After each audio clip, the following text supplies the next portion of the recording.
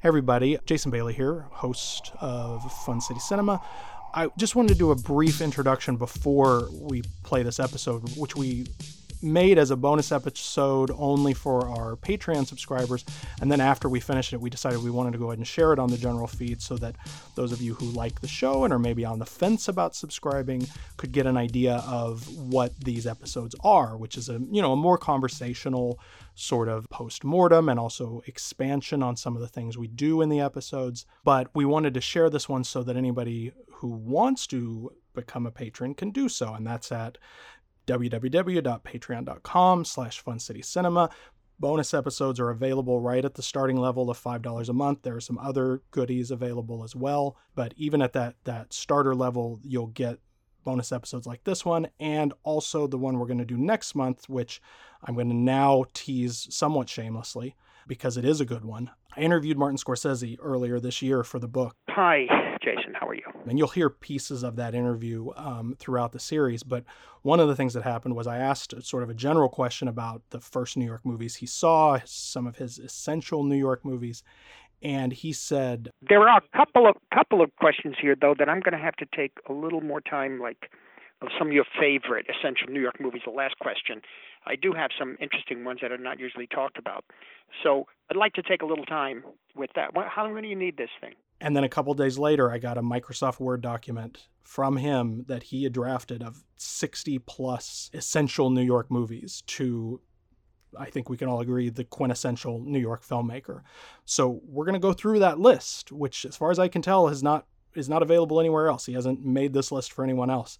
Mike and I and our special guest, Glenn Kenny, who has a book out next month about the making of Goodfellas, a really terrific volume called Made Men, which you should pick up in the interim. So that's just a little taste of what's to come to subscribers.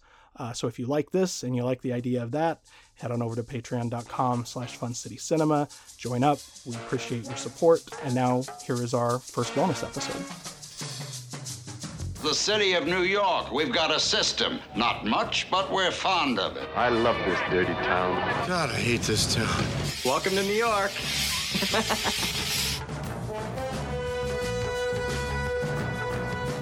What will happen to Bensonhurst if everybody ran around and did their own fucking thing, huh? You want to live in a toilet like Manhattan or the Bronx? You said you were going to drive me home. To the Bronx? Are you out of your mind? Well, what kind of a life is this? Where the hell do you want to move to? This goddamn city. Fun City Cinema by Jason Bailey and Mike Hull. You just flush it right down the fucking toilet. I'm walking here. There's a lot of crazy fucks in this town. I'm not leaving. You people can keep this city. We're trying to run a city, not a goddamn democracy. Well, Mr. Mayor, you wanted New York known as Fun City. I think you're going to get your wish. Hello, is it, see, I never know, is it patrons or do you say Patreon subscribers like formally like that? I don't want to say Patreons because that sounds stupid. Patreons does sound stupid. I like patrons though, in that it kind of like harkens back to that middle age artistic lineage thing. So I don't know if it's exactly correct internet language, but it's what I like. Okay.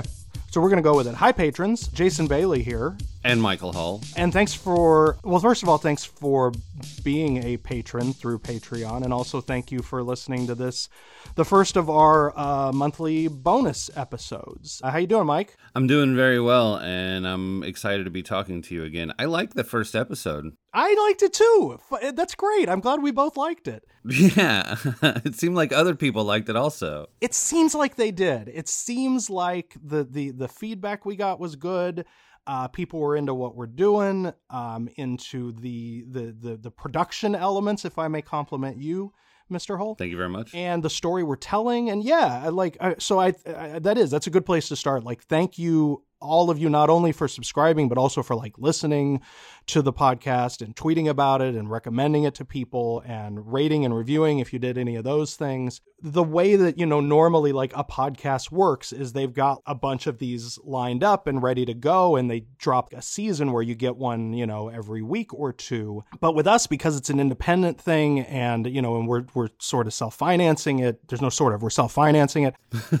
We kind of wanted to just do it once and see if it worked. We really thought of episode 1 as a pilot in the sort of traditional television sense, like do one and see if it plays. And then when it was done, because it was sort of tying into what was happening in the world, we wanted to get it out into the world as quickly as possible. So as a result of that, we're going to be in this thing where, we're sort of kicking one out. We're aiming for every 6 weeks or so, which is hopefully, it's a very long time in this world, in this cultural world. And hopefully people won't forget about us between them, which is another reason that we wanted to sort of do these bonus episodes to, follow up, to share some additional information, occasionally, to sort of peek at what we're doing next, and just to kind of keep the momentum going to some extent. And I guess also to sort of to tag on to some things we might have said. Mike, is that a fair way to put that? We finished this thing and, like 20 minutes before it's supposed to go out, I have this realization of something that I really wish I would have said, Anyone who writes or podcasts or, or does new, like this is like that always happens when it's something important. Like you always think of the one more thing too late. That's just like an inevitable part of the process. The piece at that point is, we kind of were referring to it as being, finely balanced, or maybe even a bit precariously balanced at that point, where it kind of had this rhythm and pace and style that we were both really happy with. And there comes a point in a project where it feels like, if I touch it again, the whole thing's going to fall over somehow. And I don't really know how to explain that feeling, but I think we had both kind of reached that point with it. And I'm at peace. I'm at peace with that. Yeah. Yeah. Okay. Well, would you like to, though, share that final, or do you want it to continue living in your head? No, I think the B, the B-side, the bonus episode is a good place to talk about it.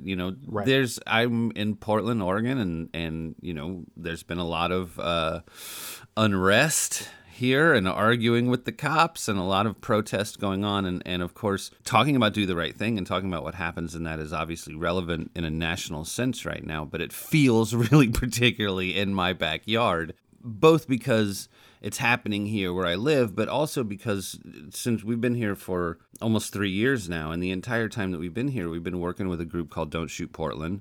And we've been working on racial justice, and we've been out protest. We've been doing all the things that have been happening for the last, few months. Right. But we've been doing it really on a very hyper local level. Portland is a very hyper local town.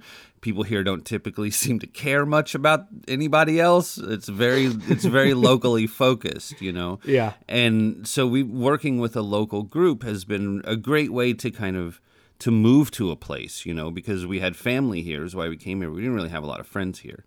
So it's been a great way to kind of get to know the community in an interesting way, because if you don't have a very particular group of friends here, it's easy to just kind of like fall into like neckbeards and IPAs. Because that really is the dominant culture here. You like grow a beard, you stop shaving your armpits if you ever did, and then you ride your bicycle to a place where you drink a sour IPA.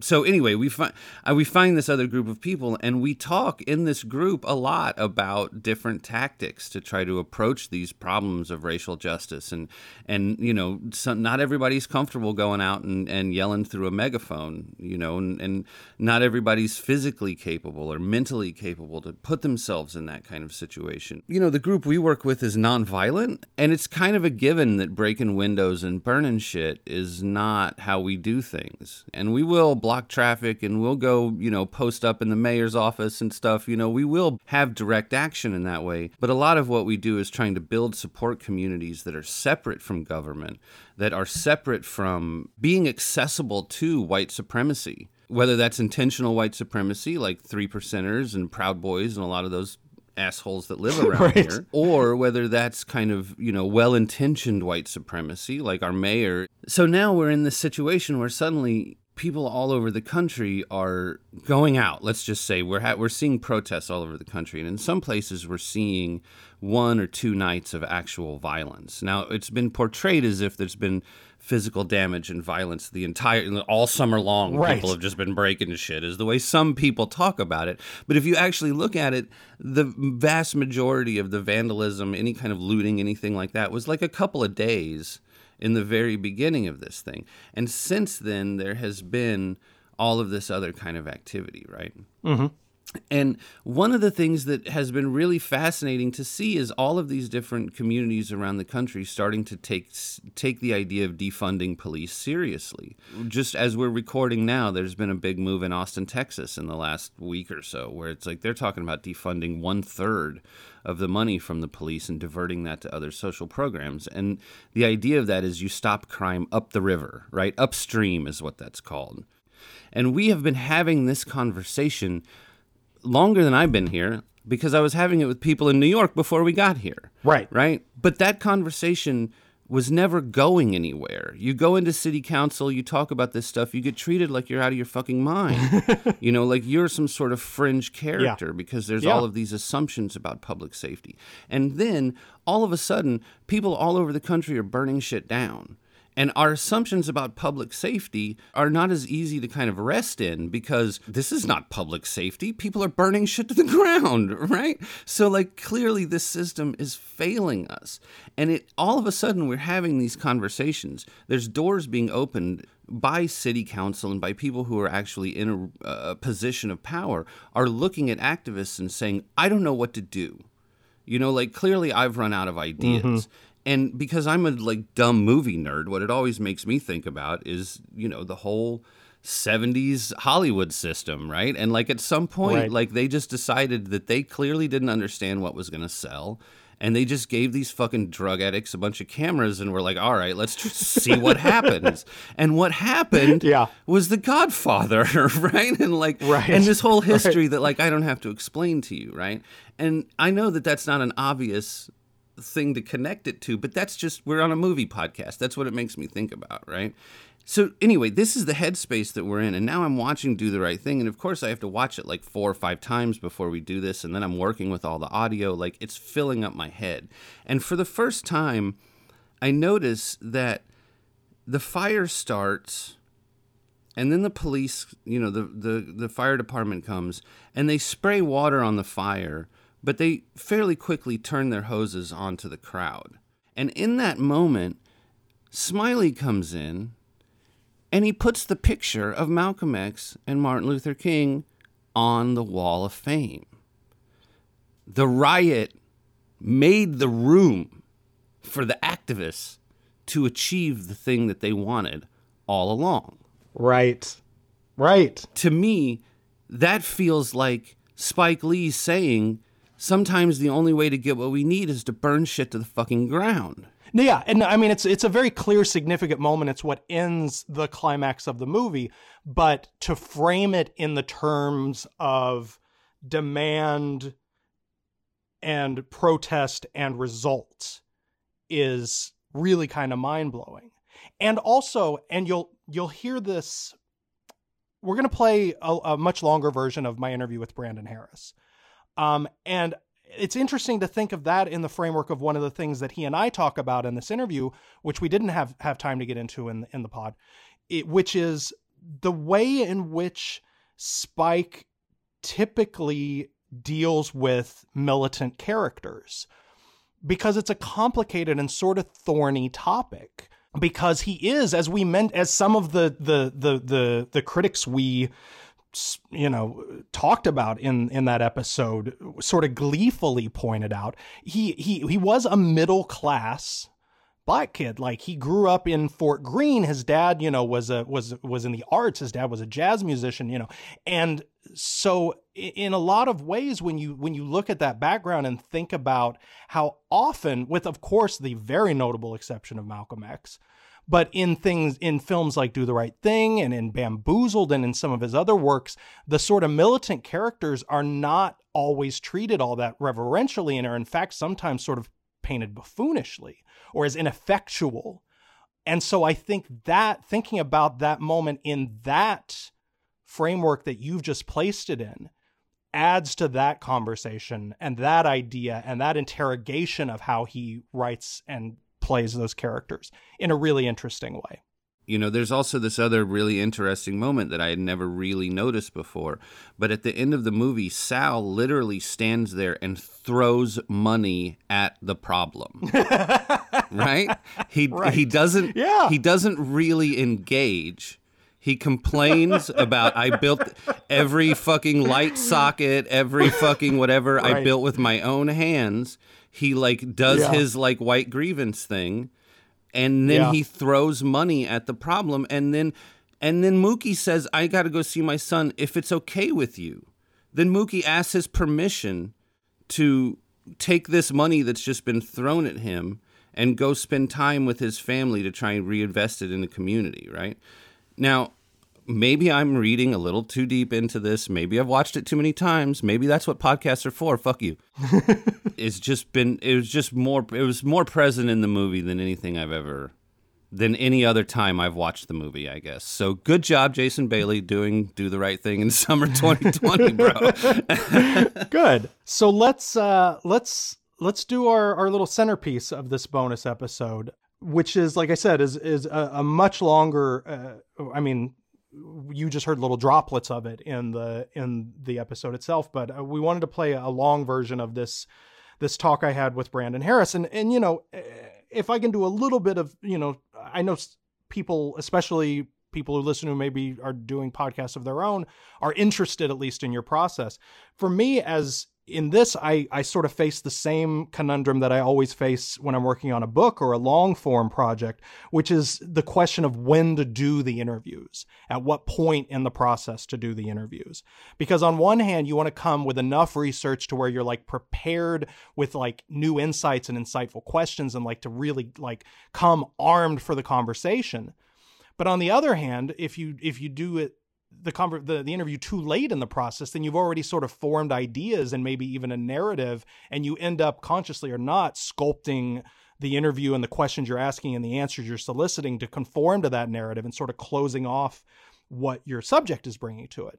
And so that's, like I say, something I'm always wrestling with. On this one, it kind of worked itself out in interesting ways because I did my best to schedule the interviews sort of at a midpoint. So I was prepared, but not too prepared. Kind of knew the shape of the episode, but was prepared to go new places based on what our guests would tell me. But then, interestingly, and I'll get back to Brandon in a second, Jamil, who we decided early on, Mike actually had the idea when we were working on format that we would do. I'm right, Mike, that the idea of, instead of threading all the interviews, of sort of plucking out one that could take a bigger picture for us and doing that at the end. That was your idea, right? If you say so.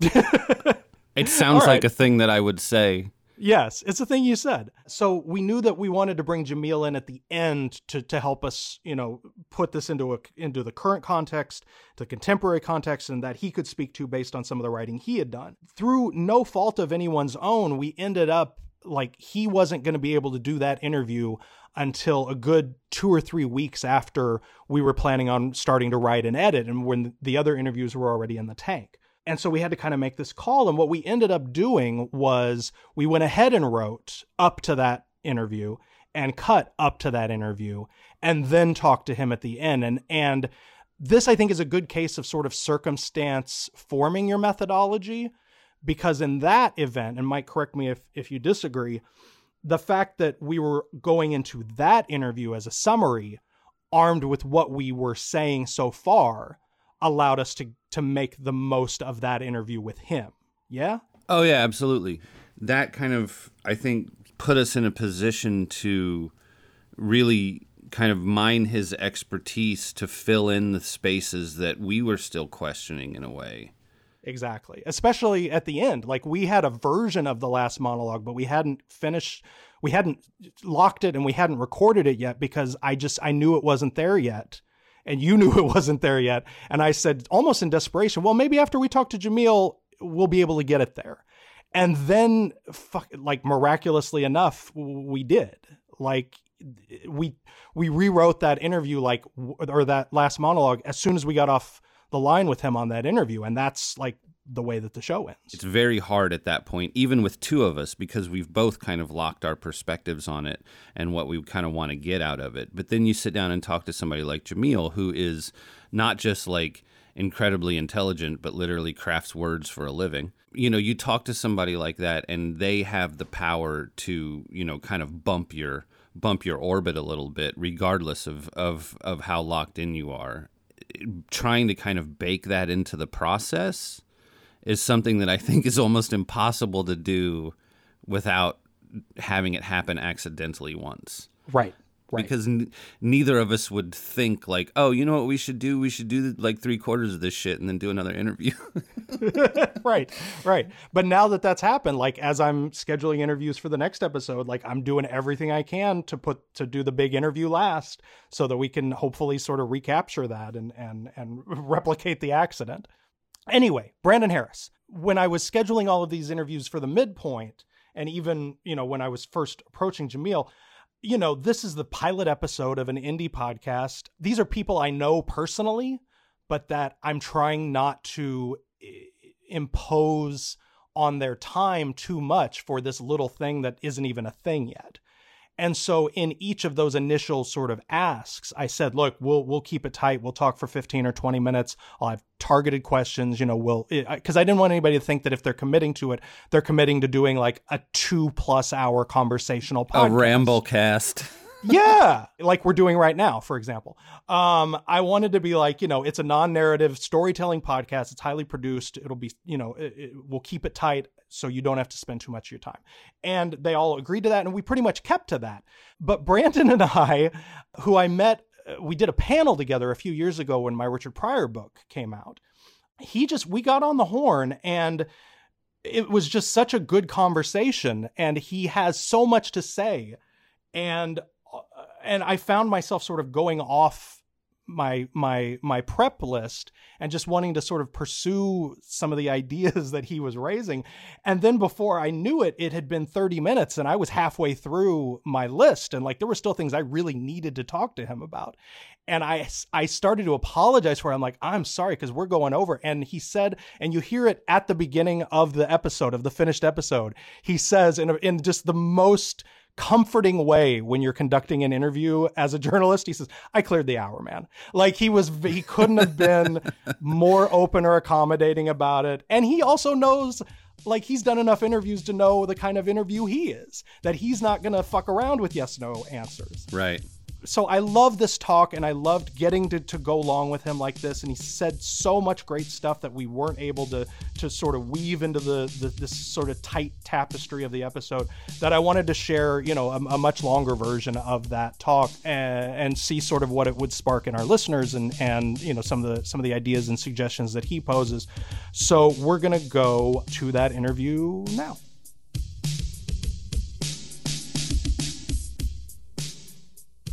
When did you first encounter Spike Lee? Either the work or just the celebrity? Like, when did this guy first come on your radar?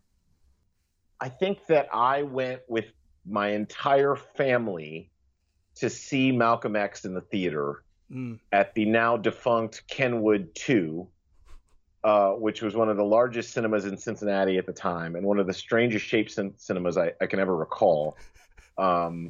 It was sort of like the shape of a cone, and there was this giant lane in the middle of it that separated like the sort of mezzanine from the lower seating.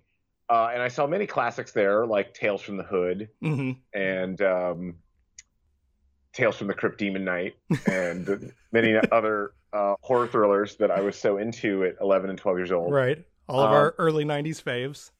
But I think the first movie I recall seeing there is Malcolm X, which in 1992, and I would have been under 10 years old to see that R-rated film. But it was seen as that significant of a thing, right? That my entire family would trot out to go see that film. And I'm sure around that time, I also saw the Oprah Winfrey episode where Spike Lee is discussing the film and Denzel's performance with Oprah.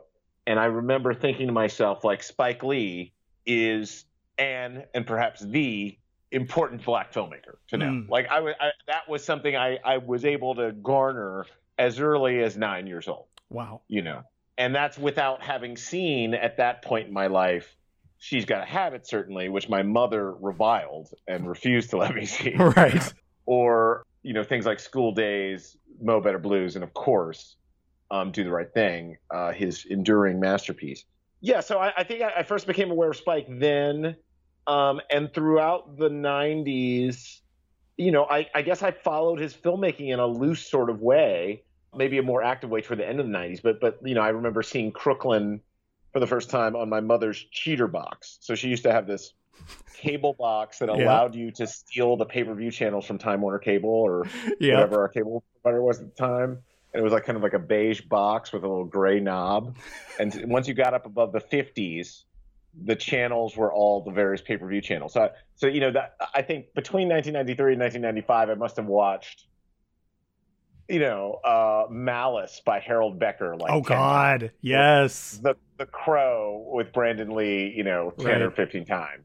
You know, Death Wish 5, you know, things like that. The Crackdown. But around that time, Crooklyn was also on that kind of early video on demand, shall we say, and so I saw that movie several times and thought it was lovely. Clockers as well. But I think that the first Spike Lee movie I remember seeing in the theater and thinking it was like a big deal to see it in the theater as a sort of sentient teenager was He Got Game. Mm-hmm. He Got Game was like a big deal. And I remember getting into like arguments. I went to a very mostly white, mostly sort of wealthy day school as the token Negro student, or one of the 2 or 3 token Negro students. And I remember I got into a big argument with a friend of mine about the movie because he thought like the only takeaway he could find in the movie was like, oh, well, Ray Allen goes recruiting and like fucks like these 2 white co-eds. And the movie is really just saying that, like, white girls are easy and, you know, it's tough to be a young basketball player. And like, what's tough about being a young basketball player? You know, and like, that was his takeaway from the film, I guess. And of course, I thought it was just such genius. It was one of the first soundtracks I bought, too. I remember there was that great PE soundtrack, PE, like Public Enemy covered Crosby, Stills, Nash & Young song. That to great effect. And, you know, I guess right around that time, I probably also got my hands on Fear of a Black Planet and some of their other classics. So, yeah, you know, so at that point, I thought of Spike as like, you know, the most significant, most important black filmmaker around. I hadn't really discovered the breadth of African-American cinema in any meaningful sense beyond perhaps his work and the work of John Singleton and maybe Hollywood Shuffle by Robert Townsend. But, you know, I knew nothing about like the LA Rebellion at that time or Oscar Micheaux or, you know, various other sort of independent pioneers, the Bill Gunns of the world and such, who, of course, Spike later remade Bill's movie as the Sweet Blood of Jesus, Gotcha Hess, and I wrote a long essay about that. Yes, which I read, which appears in N+1 number 18, I believe, or maybe it's 22. I can't remember. Can you expand on just a little bit more, just because you know I'm trying to kind of fill in him and moving into the making of this movie when we're telling this story. About the sort of like presence that he had for you as a young black film lover and eventual filmmaker, how he sort of dominated that space in this particular period. I think it's probably hard for white Americans to grasp the idea of having kind of like a sole public representative in a certain medium have such an outsized public persona and mainstream awareness. Yeah. because there's like, you know, like dozens of famous white film directors at any given moment. Right.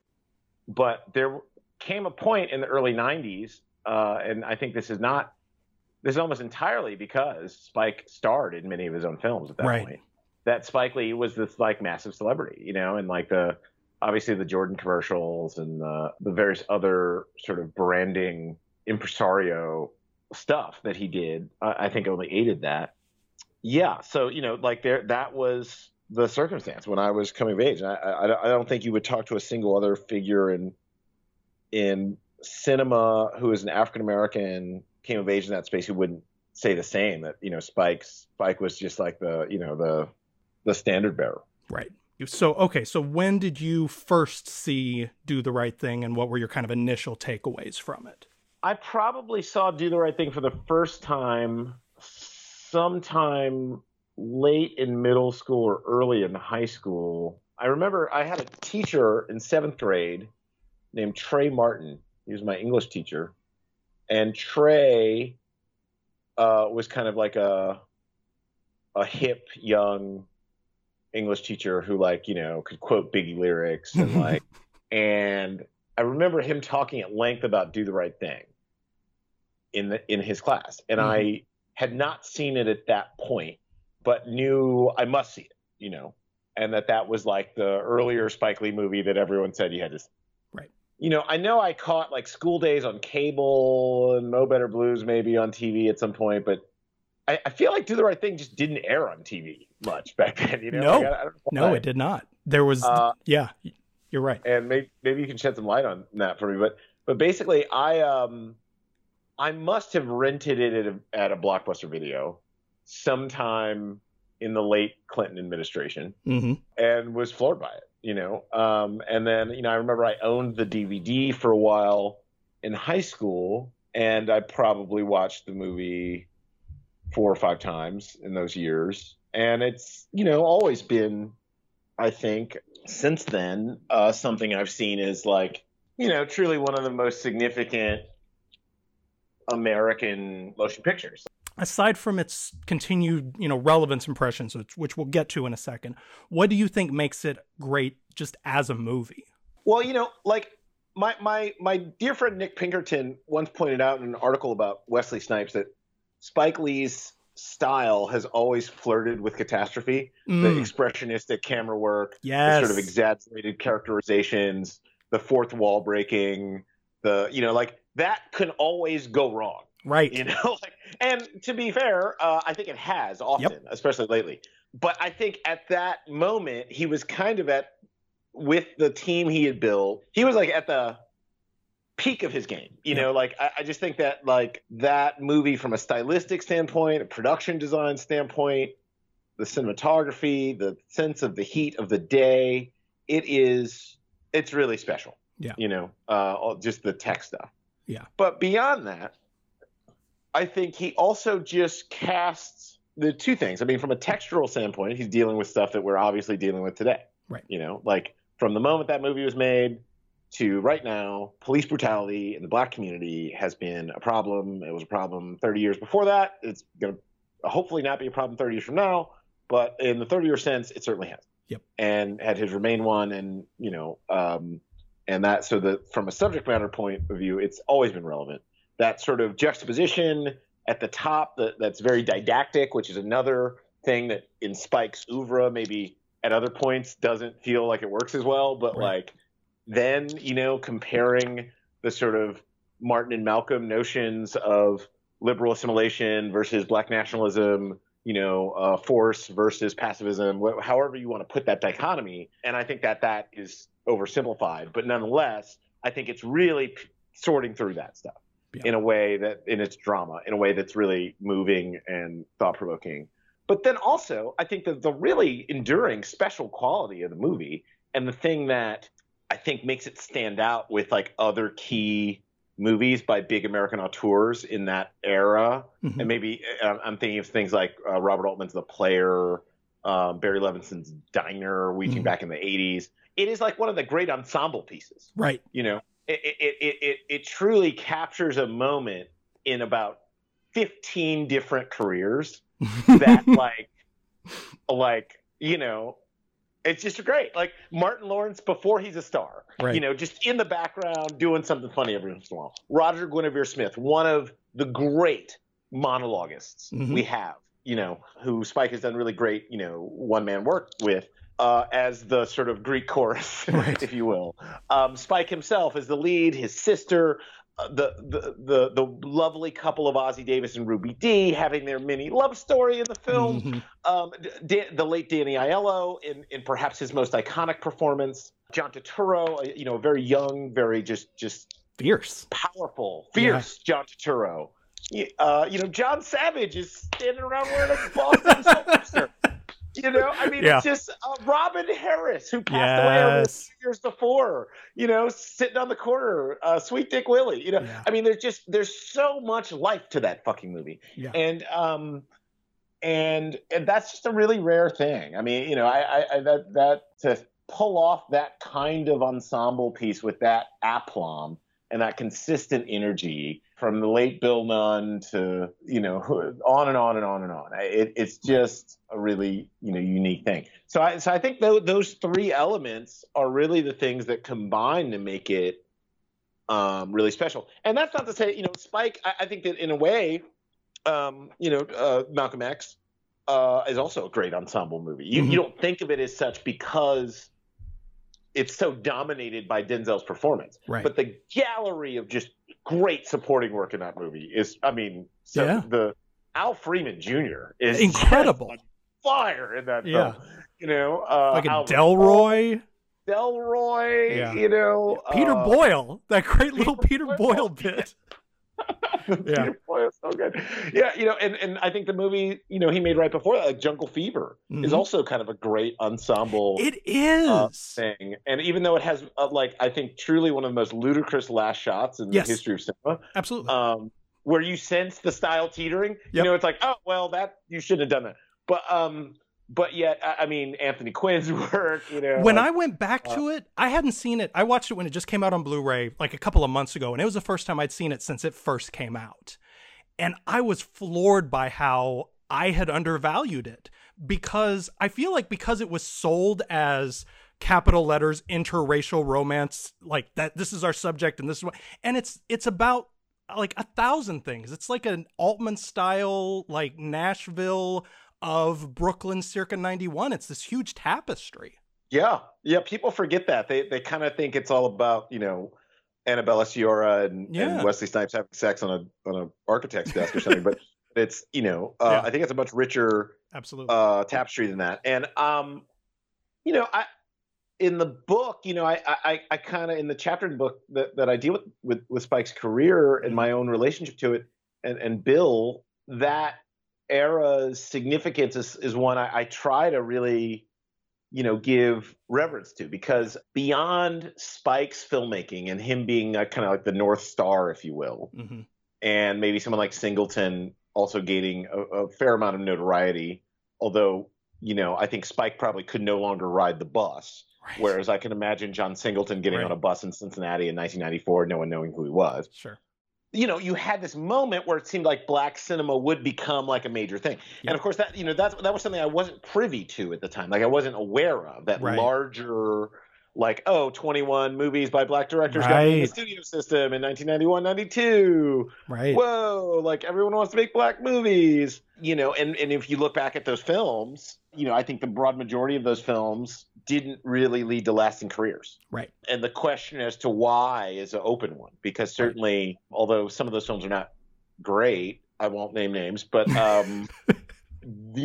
there are plenty of filmmakers that make not great first films that get to keep working because, whomever their agent is, or they're good in the room, or they seem trustworthy, or the studio exec, summered at the same summer camp or something.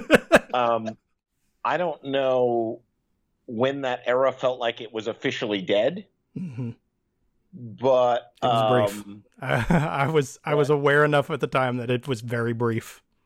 But it's strange to me that, when I was 11, something like Jason's Lyric, or The Inkwell, Matty Rich's largely forgotten second film, and to this day last film, was opened at the drive-in. Yeah. Like Touchstone release. From my house. Yeah. Yeah. That's like a black drama with nobody famous in it. Yeah. Released by Disney. You know, like these days when movies like that come by, they're often, in the parlance of the studio system, I feel like they're often considered too small. Yep.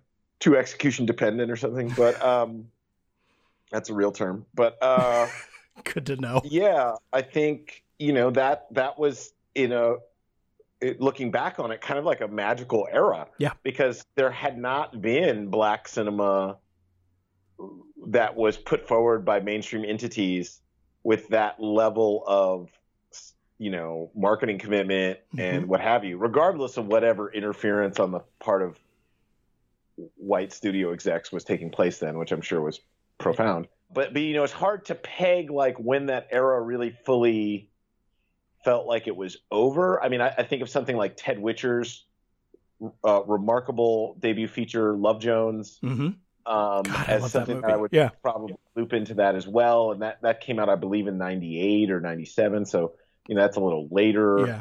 That too feels like the type of movie we rarely get these days, although something like The Photograph feels like maybe a throwback to it.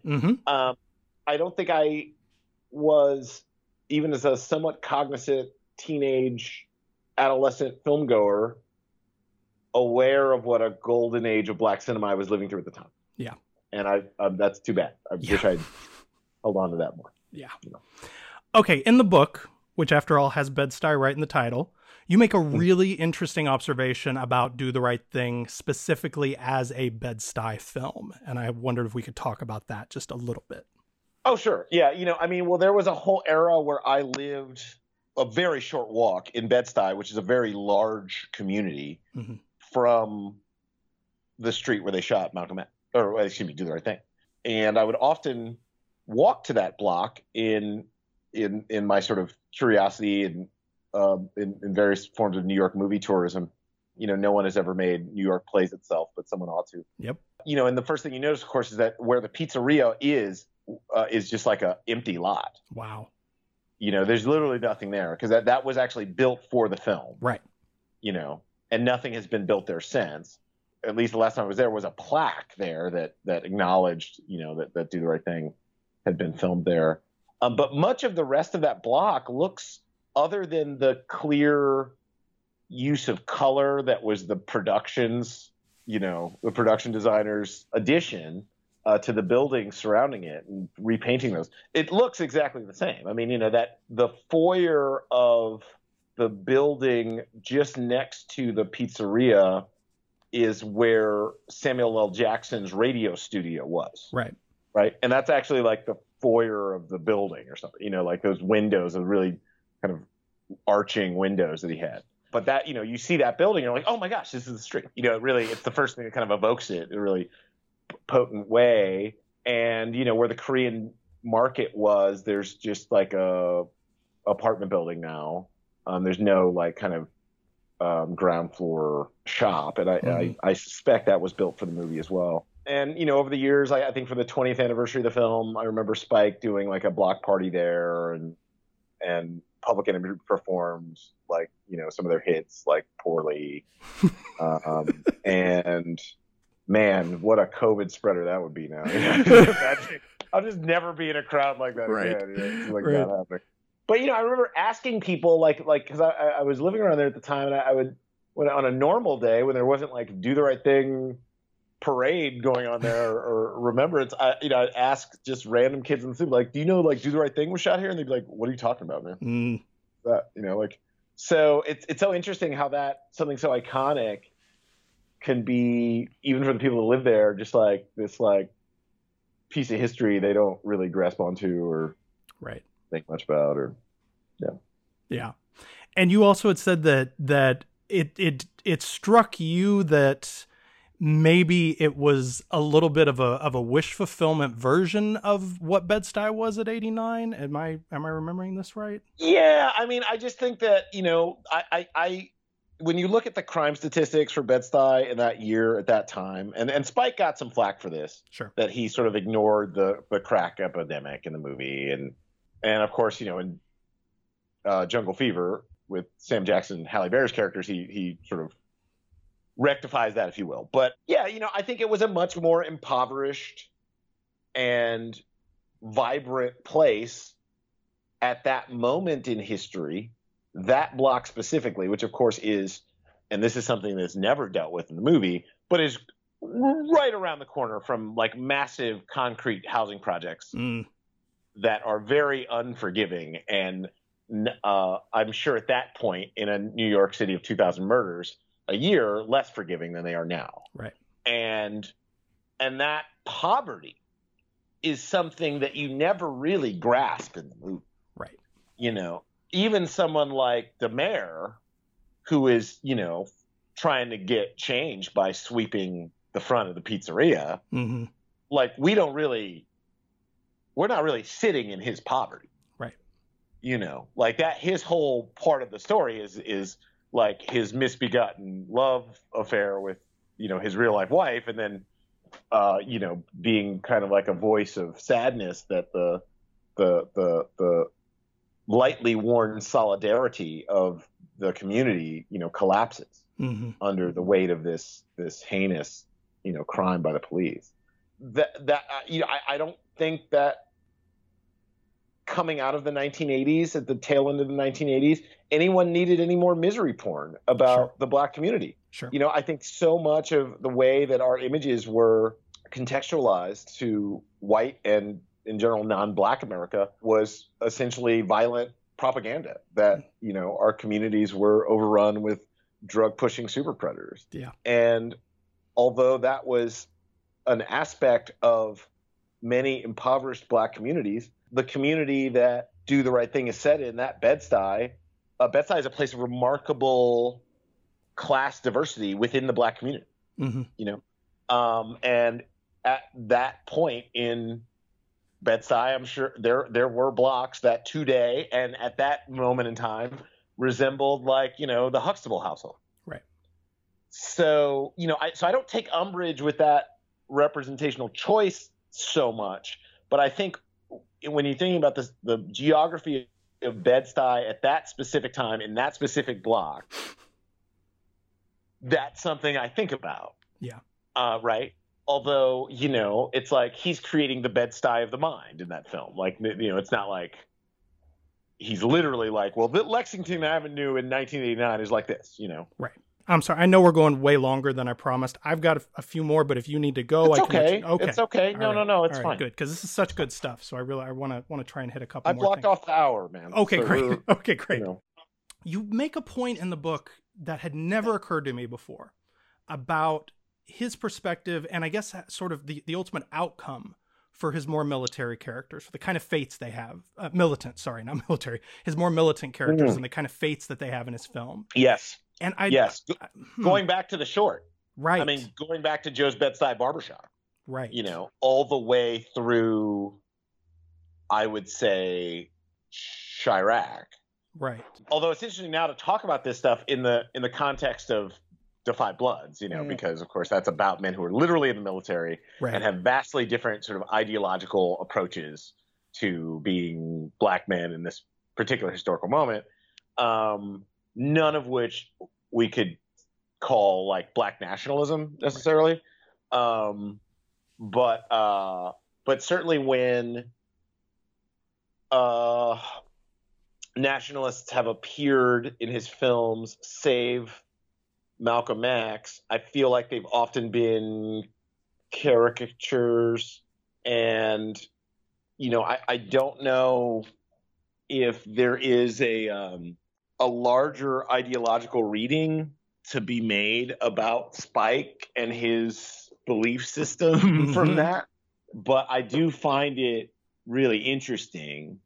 And, certainly I think Do the Right Thing, which is the movie that is most explicitly trying to kind of think through these issues, perhaps in a somewhat didactic way, but in a way that nonetheless really works. I think, I think that it kind of comes down in a sort of middle ground, right? It's sort of, you're supposed to feel a little bad for Sal, and you're kind of supposed to feel like they probably still should have burned his pizzeria down. Right.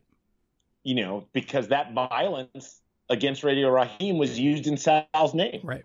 Like it was used in response to his inability to publicly display, symbolically display, if you will, black icons alongside white icons. And Sal, in the midst of that argument, destroys someone else's property, who then is killed by the police. And, I think this is a question that a lot of white people are thinking about now, maybe for the first time, right? Yeah. Like, how should we think about rioting when vis-a-vis activism, or like, where should censure fall, in that kind of circumstance? And I don't think that the movie necessarily advocates rioting per se, but I do think that it suggests that there's an ambiguity to these matters that is essentially American. Rioting is in our very DNA. It is how most of our cities have often solved their biggest problems. Yeah. Involving class, resource disparity, and race. And ironically, although I think in modern times, the sort of picture of the rioter is often like a black man upset about police brutality, ostensibly. Historically, and this is something I discuss elsewhere in the book when I'm talking about Cincinnati, my hometown, which is a city that loves a good riot. Man, we love a riot. But historically, riots were in America mostly held to get rid of black people, right? Or to protest the presence of black people. The riot at the end of Martin Scorsese's Gangs of New York, the New York City draft riots, the movie doesn't make much of this, which feels to me like one of its bigger flaws. But that riot was a riot to get rid of black people. Right. Right. That's what's going on there. Right. It's not like the Italian and the Irish mobs are like, we got to fight it out, which is kind of what the movie makes you think is going on. It's like they wanted to push black people out of the city. They pushed most of the black people out of Manhattan. Like there was like an armed resistance that built in Weeksville, the black community in Brooklyn that was for a time the largest black community in America, as they absorbed refugees from Manhattan. Wow. But, I just think that that's something that Do the Right Thing also doesn't necessarily engage with fully. Like there isn't like, no one in our giant ensemble is rioting just because they want to break shit. Right. Or steal shit. They're rioting because they're angry that Radio Raheem was choked to death in front of them. Right. Now it'd be interesting if someone tried to make a sequel to Do the Right Thing, which is so like ridiculous, right? Like it's like someone pitching you a sequel to Goodfellas or something. Right. It's like, can't do that. You're not allowed to do that. Right. Watch, someone will do it one day. But what happens in the aftermath of Radio Raheem's death? Like, do those cops get charged? Like, is Reuben Blades off the force? No, they're in Jungle Fever. Those characters come back in Jungle Fever and almost shoot Wesley Snipes. Exactly. Like, what happens to Sal's business? Is he embittered toward black people for good? Right. Like, do other people go to jail? Like, I just think that there's so many questions about that we've never really had a movie kind of answer, because that movie is kind of building up to that moment as opposed to, fully inhabiting it. It's not trying to be Detroit.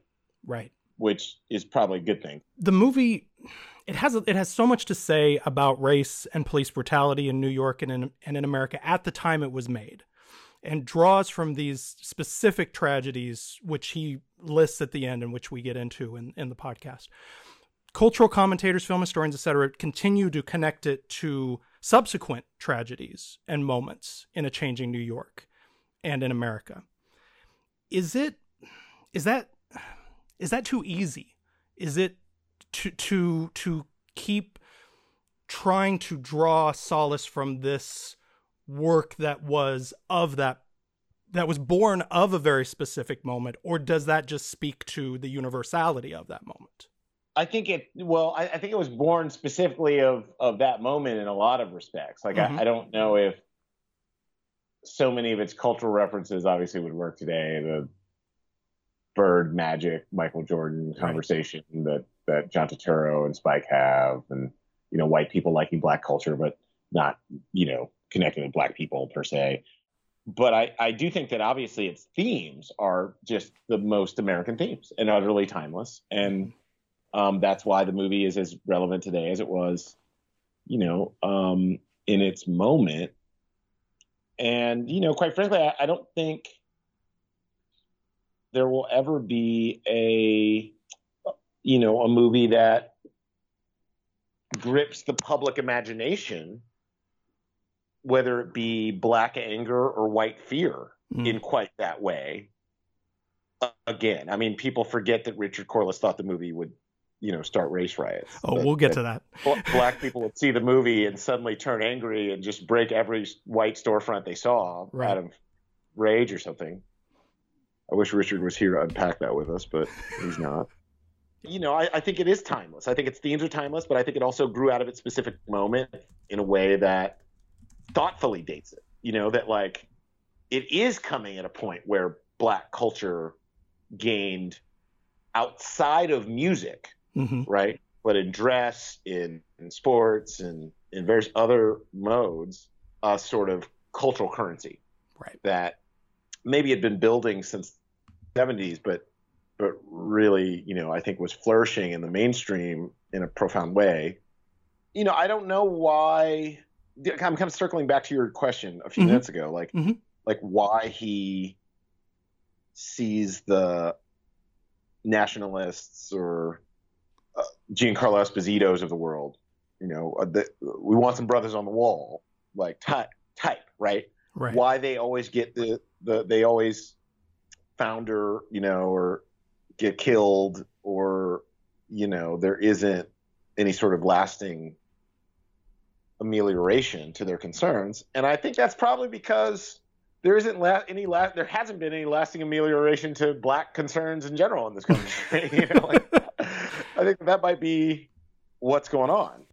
I think so many of our contemporary dystopias, for instance, are unable to imagine a better future. Like we're living in an era when like the dystopian film, the dystopian novel is sort of becoming historical fiction. You know, like, right? Like it's like, oh well, you know, we got something to top that. Yeah. The utopia never comes. Right. And seemingly like in Spike's movies, like the revolution never comes. Right. Right? Like Mos Def gets killed and bamboozled. Yep. You know, obviously Malcolm dies, and when those characters aren't killed, they're kind of like treated as not particularly serious. You know, I think something like Get on the Bus is dealing with this stuff in a more thoughtful way. Of course, people forget that the Million Man March was like held and put forward as like a pull your pants up kind of thing. Right. You know?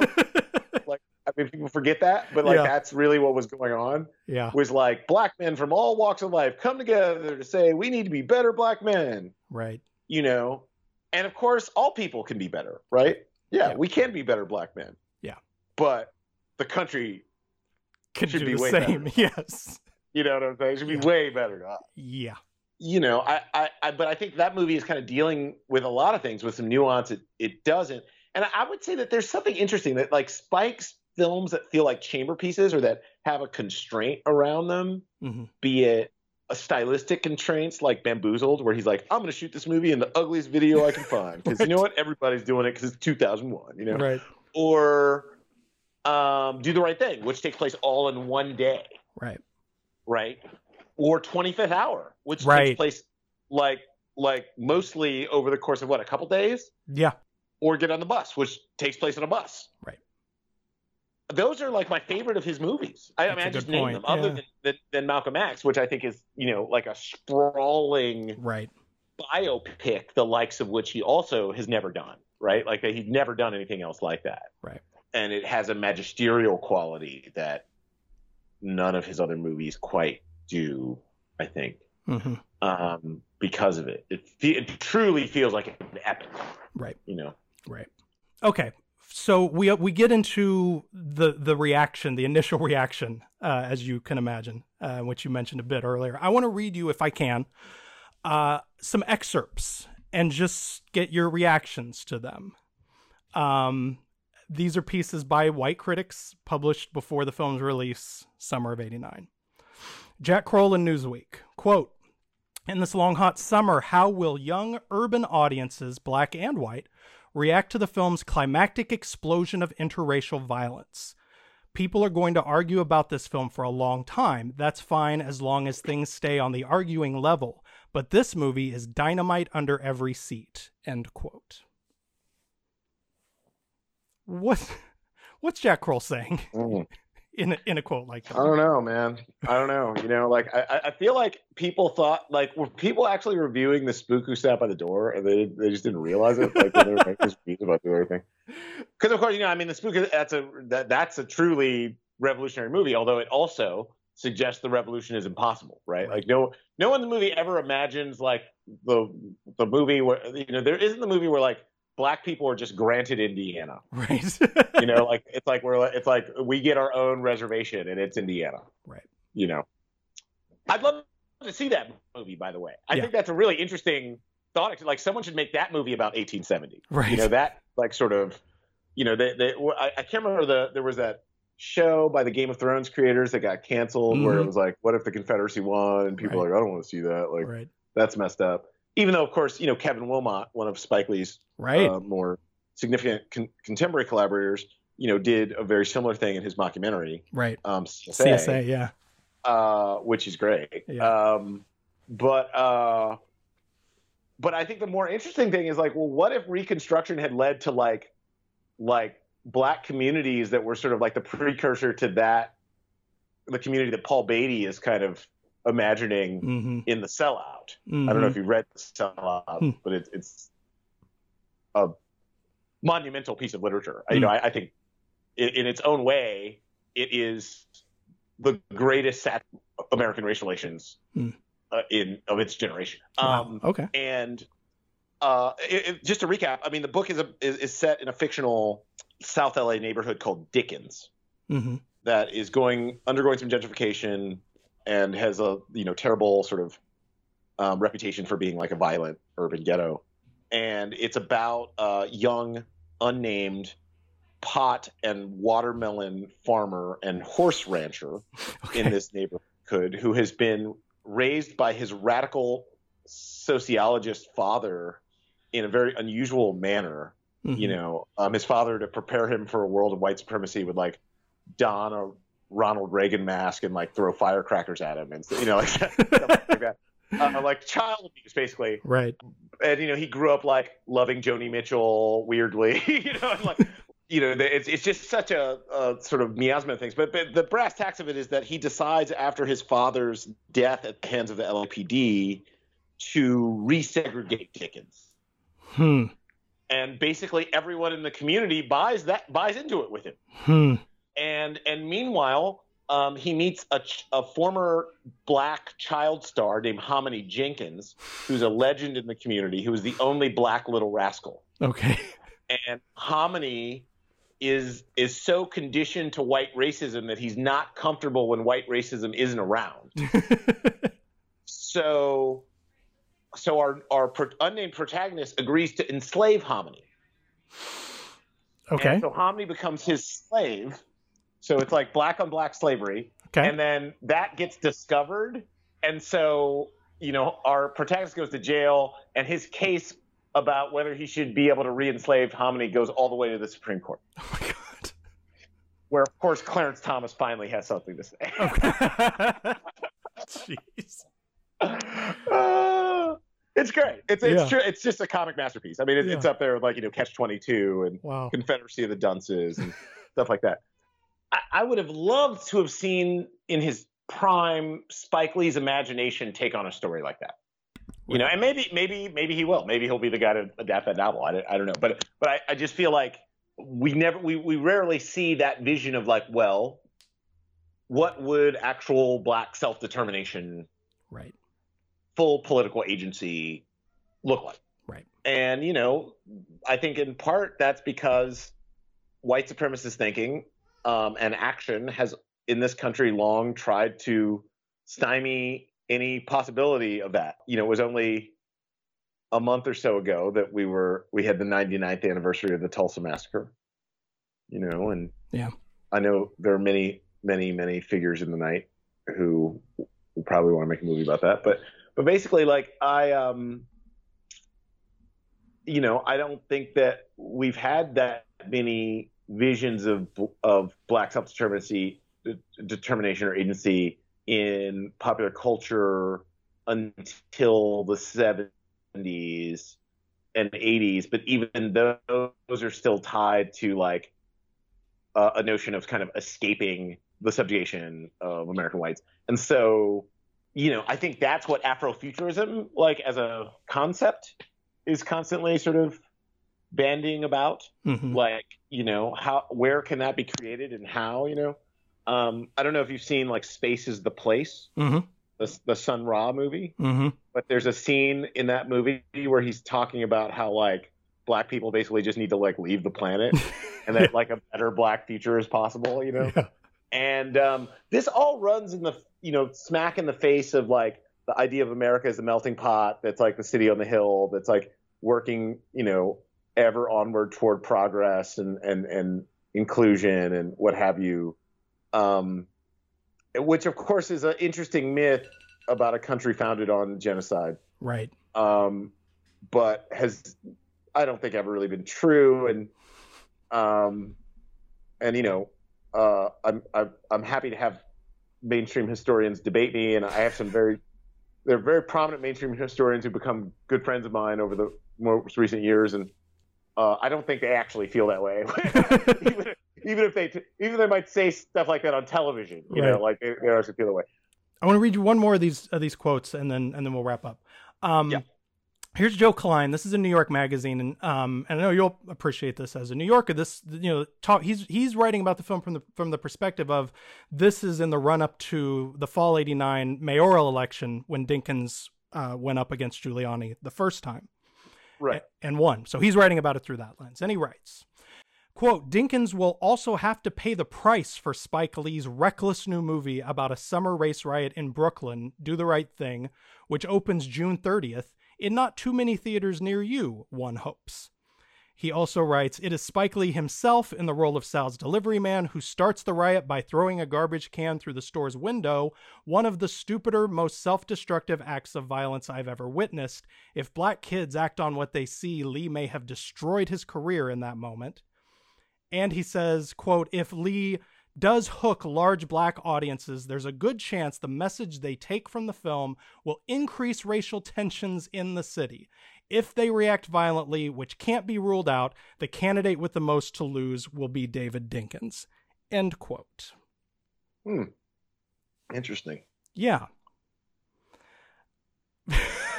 Where do we even start with this? Well, I mean, obviously, I think his analysis of the film is wrong, but I think his like political analysis might not be that far afield, right? Like, if Do the Right Thing had started like riots, right? Right. Like, let's assume that it had for some reason. Okay. Which of course it didn't and never would, but had it. Yeah, I think like, you know,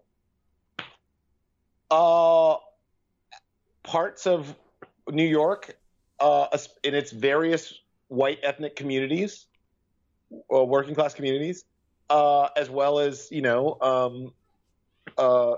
Tony, bankers and lawyers and society members in the Upper East Side or something. I think they all would have probably felt like that would have made the Dinkins campaign suffer. Probably. I suspect, you know. Yeah. Yeah. I mean, it didn't, yeah. And it never was. But yes, had that hard to imagine without an actual filmed act of police brutality like we saw in Los Angeles 3 years later. Right. Happened. Black people don't go to the movies and then get upset and riot. When has that happened? You know, Like, I mean, really? You know?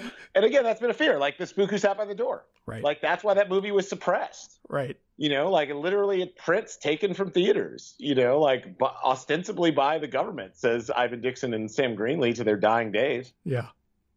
You know? Yeah. The audio isn't available on the internet anywhere, but Sam Greenlee gave a remarkable talk about that picture and what happened in the weeks before its release and after its release, in quotes. At the, I want to say it was like the LA Film Festival in like 2004. Elvis Mitchell was hosting it, and man, I really wish I could find the audio of that, because it's just like, it was just so searing. Yeah, and it was the moment where I first realized that like public expressions of black nationalism were basically seen as criminal acts. Yeah, at a certain point, and to be fair, maybe still are at times, right?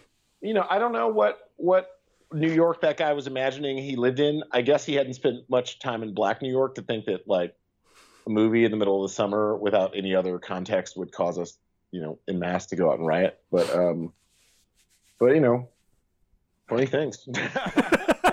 Funny way to think about the world. That way. Now, you know, and maybe he's thinking that, like, you know, Once Upon a Time, A Birth of a Nation came out, and Klan membership increased by the tens of thousands, if not hundreds of thousands. Yeah. And those guys knew how to riot. Yeah. Still do. Damn. Okay. Last question.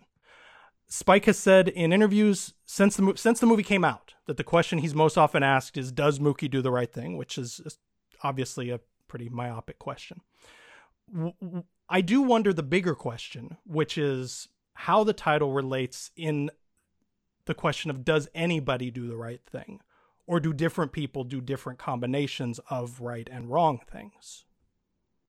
I think that doing the right thing is pretty much impossible. Like, everyone in the movie is set up to fail. In a way. Yeah. And the closest anyone can get to doing the groping toward finding the right way to treat each other is what Mookie and Sal are doing in the picture's final scene. Wow. And I don't think they get there. Yeah. But they're at least aware that no one is better for what has happened. And for the term you just used, the myopia with which everyone's experiences were viewed. The lack of empathy with which everyone's experiences were viewed. And yet, at the end of the day, it was the white man that started the violence, that started the property destruction. And it was the agents of the state who were there to protect his property who killed an innocent black man in the street for no reason. And, you know, I don't know if you're a believer. I don't know if eye for an eye means anything to you, you know. But it means a lot to a lot of people. Yeah. And vengeance is one of the more animating forces in the human character. Sad to say. And a lot of people are acting out of that then and now, because of the failure of imagination to think through what renewal, what remuneration, what reparations, what can our society be if we like think about it, not outside of the box of like America, you know, a 240 odd year old institution, but like, let's just think as if the box never existed. Yeah. That's how much of a ground up rethinking the country needs, so that things like, you know, in fiction, Sal's Pizzeria, or in reality, the Wendy's where Rashad Brooks was killed, don't burn to the ground. All right, so there's that. So thank you again to Brandon Harris for clearing the hour for me. And again, and you know, we've pushed it as much as we can, but I cannot recommend more highly his book, which is Making Ren and Bed-Stuy, sort of a combination of memoir and essays on pop culture topics. There's a great essay on Spike and his sort of complicated philosophical and intellectual and industry relationship with Spike that is just is a great read. Thank you again, Brandon, for that. Thank you guys all for listening. I hope you enjoyed the bonus episode. We're gonna keep them up between the regular episodes. And I guess, Mike, should we talk a little bit about the next regular episode just to whet some appetite, maybe, I guess? Oh man, it's gonna be good, dude. Yeah. I use the expression in the beginning of this episode of, sort of lighting a cigarette off the butt of the last one. And we're sort of doing that with this episode because the next episode is titled Starring the NYPD.